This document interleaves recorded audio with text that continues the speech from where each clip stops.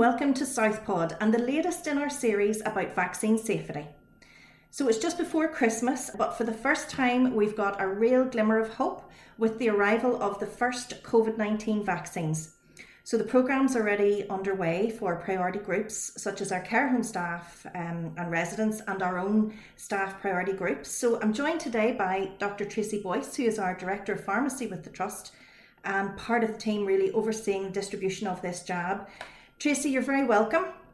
Thank you. This must have been quite a moment in your department in the hospital whenever these first deliveries of vaccines arrived. Tell us about that.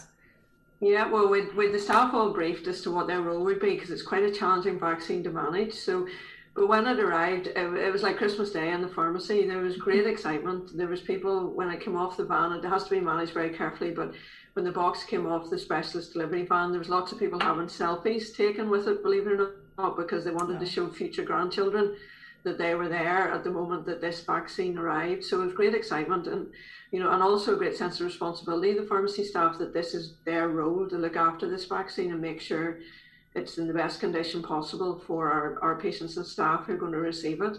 So it was a great day, I have to say. I think a lot of staff saw it as this is the beginning of the way out, of this lockdown and everything that we've been going through in the health service. So it gave everybody a real boost. Brilliant. And I know this is the first of what they're calling the mRNA vaccines. So, Tracy, how are these different to more traditional vaccines, or how does this type of jab work? Okay, well, maybe start to explain how a traditional one, what we would call a traditional vaccine. So quite often what would happen is they get the virus and they weaken it in some way with radiation or whatever, so you get a very weak form of the virus. It then is grown quite often in eggs, believe it or not. So the virus is grown over a period of time in its weakened form over eggs. Then they harvest that weakened virus off the eggs, and that's what's used then to make the vaccine. This is very different. If you think back a number of years when we had the Ebola outbreak, the terrible Ebola outbreak, I think the pharmaceutical industry and scientists realised we needed a faster and more efficient way of making a vaccine at speed when something like that happened. So various specialist research companies started to look at it, and they developed this idea of using what's called mRNA, messenger RNA. Okay, so messenger RNA is almost like a little recipe book for the cells in your body as to make a protein. So what they did was they got the coronavirus, and if you think about the drawing you see on the TV, it's like a ball with spikes sticking out of it. So they chopped off a little spike, and then they sequenced the DNA in that spike, the protein of that spike. They then made a synthetic messenger RNA that would instruct cells to make that protein themselves. Okay, so it's quite an unusual way of doing it. So what happens is then you get an injection of the messenger of the recipe book to make the protein that's on that spike. So it goes into the muscle in your arm. Your arm takes it in and thinks, oh, here we go, I need to make this. So it makes the protein from your own cells of the spike that was on the coronavirus. It then goes out into your body, into the bloodstream, and your immune system kicks in, and because it goes, right, that's not normal. And then your immune system kicks in the way it would when you get a traditional vaccine. Okay. So the beauty of doing it this way is that you can't get COVID from the vaccine because it's nothing to do with the actual virus itself. It's tricking your body into making that protein, so you sort of make the protein yourself and then your immune system kicks in. So it's a very different way of doing it. You don't need to worry about things like egg allergy the way you would with traditional vaccines because it's not grown in eggs. So yeah, it's very exciting. There are other drugs sort of used in cancer treatments and so on that can be made in the same way. So the technology was sort of out there already for the vaccine. And once coronavirus became a thing back, I suppose almost this time last year, those companies switched from their look at Ebola to looking at coronavirus, and they started work immediately on it. And now we have the vaccine, which is brilliant. It is absolutely brilliant, and we've had the best scientific brains in the world have been working around the clock on this, and I think it's really important. You said there you can't get COVID from this, and with so many new things like this, you get the understandable nervousness and hesitancy and skepticism around it that leads to a lot of rumour or inaccurate information. And I suppose one of the main questions then that people have is, given that this vaccine has been developed at this unprecedented speed, how have they been able to do this, Tracy, without compromising safety? Well, all the safety checks that a normal vaccine would go through have been done, because the MHRA in the UK would not allow anything onto the market unless it had been done. But I suppose the why, or how they've been able to do it at speed, is for two ways. This new technology is fully synthetic, so you don't have to wait this long period to grow the vaccine in eggs. Okay, so it's made, in a company rather than growing it biologically. Also, then what happened was, normally when you make something new, you do all your safety tests, your trials, everything. You finish those go well, and then you decide, right, how are we going to make this? So there's another period of time that there's a pause after the studies before it goes into full manufacture. So what happened this time was, a lot of the big nations around the world funded the pharmaceutical companies to make it at the same time. So take a risk. We're not sure this is going to work, but let's produce lots of it in the background. So it meant they were manufacturing it all and taking a risk that it would pass and it would be safe. So what happened was, when the MHRA passed it as safe, immediately supplies could be sent out from the manufacturer, because they were already there. They didn't have to make it for us, so they'd been made in the past. If it had failed, there would have been millions and millions of pounds written off by all those governments, but they took the risk and decided they would get the company to do it this way. So if you can imagine all the steps, the big manufacturer step was happening in the background the whole time. And as I said before, it is a faster way of making a new product as well. So everything came together to create that sort of fast timeline for us. And we're delighted it's here. I just know, other misinformation around this and concerns that people are raising and looking, I suppose, for reassurance. They relate to, does it cause fertility issues? Some have even said it has a microchip in it. What would you say to people who are raising these issues? Well, the microchip thing is totally wrong. It's definitely not. It's been made by Pfizer. Bill Gates has had nothing to do with this. It's been tested, and it's come direct from the company in Belgium to Northern Ireland. So there's nobody kind of played with it or contaminated it. The concerns about the fertility, any new drug, no matter whether it's a vaccine or anything, when a new drug comes onto the market, it's called black triangle. It's just a phrase that is used in the pharmaceutical company, the pharmaceutical industry. And all new drugs, when we get in the trust, there's a 2-year period at the beginning when obviously it's very new and we need to use it. So all adverse reactions, all those sorts of things, you must report them, no matter how minor. But also that comes with it is, obviously you don't test a brand new drug in pregnancy. You don't give it to pregnant women, because we need a period of time before we're really sure before you'd even attempt that. So obviously, as a starter, this vaccine should not be used in pregnant women, and the guidance is out there. Even if people are thinking about becoming pregnant in the next few months, don't just wait until your pregnancy is over and then be vaccinated. And those staff groups are younger anyway, by and large, so they are at less risk of being seriously ill themselves. So it's a very sort of measured approach. The fertility issue, I think, is coming from a line in the information the company provides with the new drug. And that's a standard line for any new drug, because again, until we've used it for a few years, that is an unknown. But there's no expectation there's going to be any issue with fertility, because what this RNA does has nothing to do with anything other than producing that spike protein, But unfortunately, it is a standard line that any new drug must have, because it's new and because of this black triangle status that anything new has for 2 years. And that's hugely reassuring, I'm sure, for many people listening to this. And we're also excited that this drug has now arrived with us. The vaccine is here, but we're having to ration it just as the supplies continue to come through. So how are we prioritising who gets this jab first, Tracy? Well, there's a group, because obviously, as you say, it'll come in bigger quantities, and there'll be another vaccine coming in, we hope, in the next few weeks as well, to help us. But what they've done is, nationally, there's a group called the Joint Committee on Vaccination and Immunisation, JCVI. So they have said that when it's limited, the first people that must get it is the very frail elderly, so the over 80s. and also their carers. So if they're in a looked after facility like a care home, the people caring for them should get it at the same time to protect them.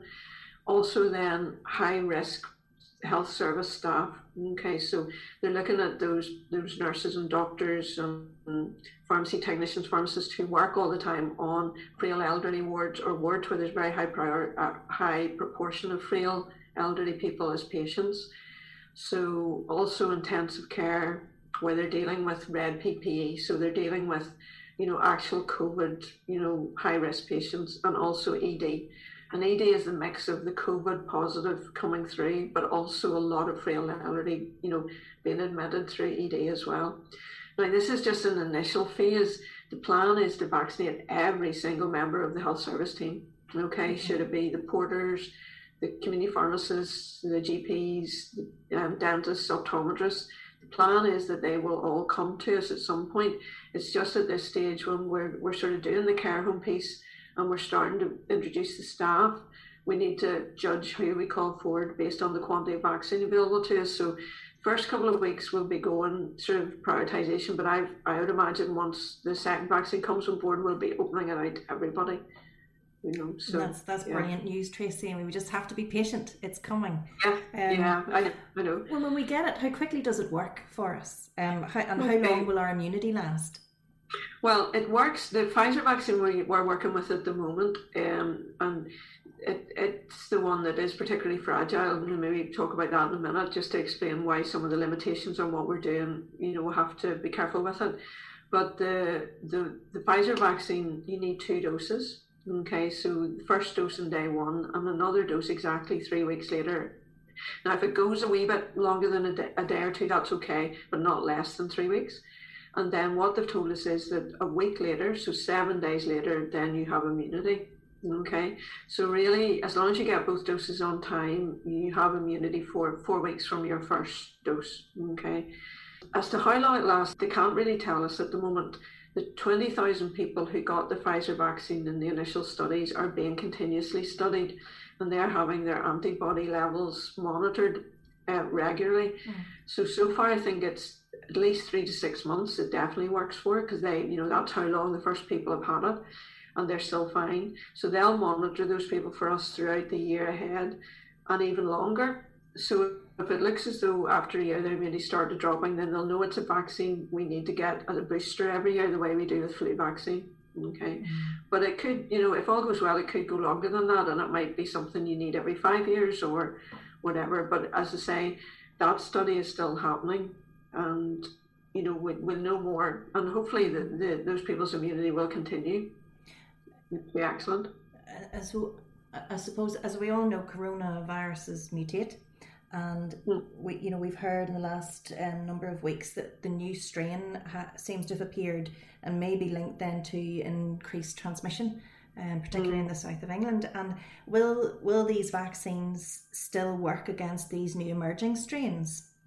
I suppose it's probably very early to say that at the moment because this new strain has just been emerged. I think we're hopeful that it should because of the way it's been designed, because it's not the actual virus itself, it's just that little spike.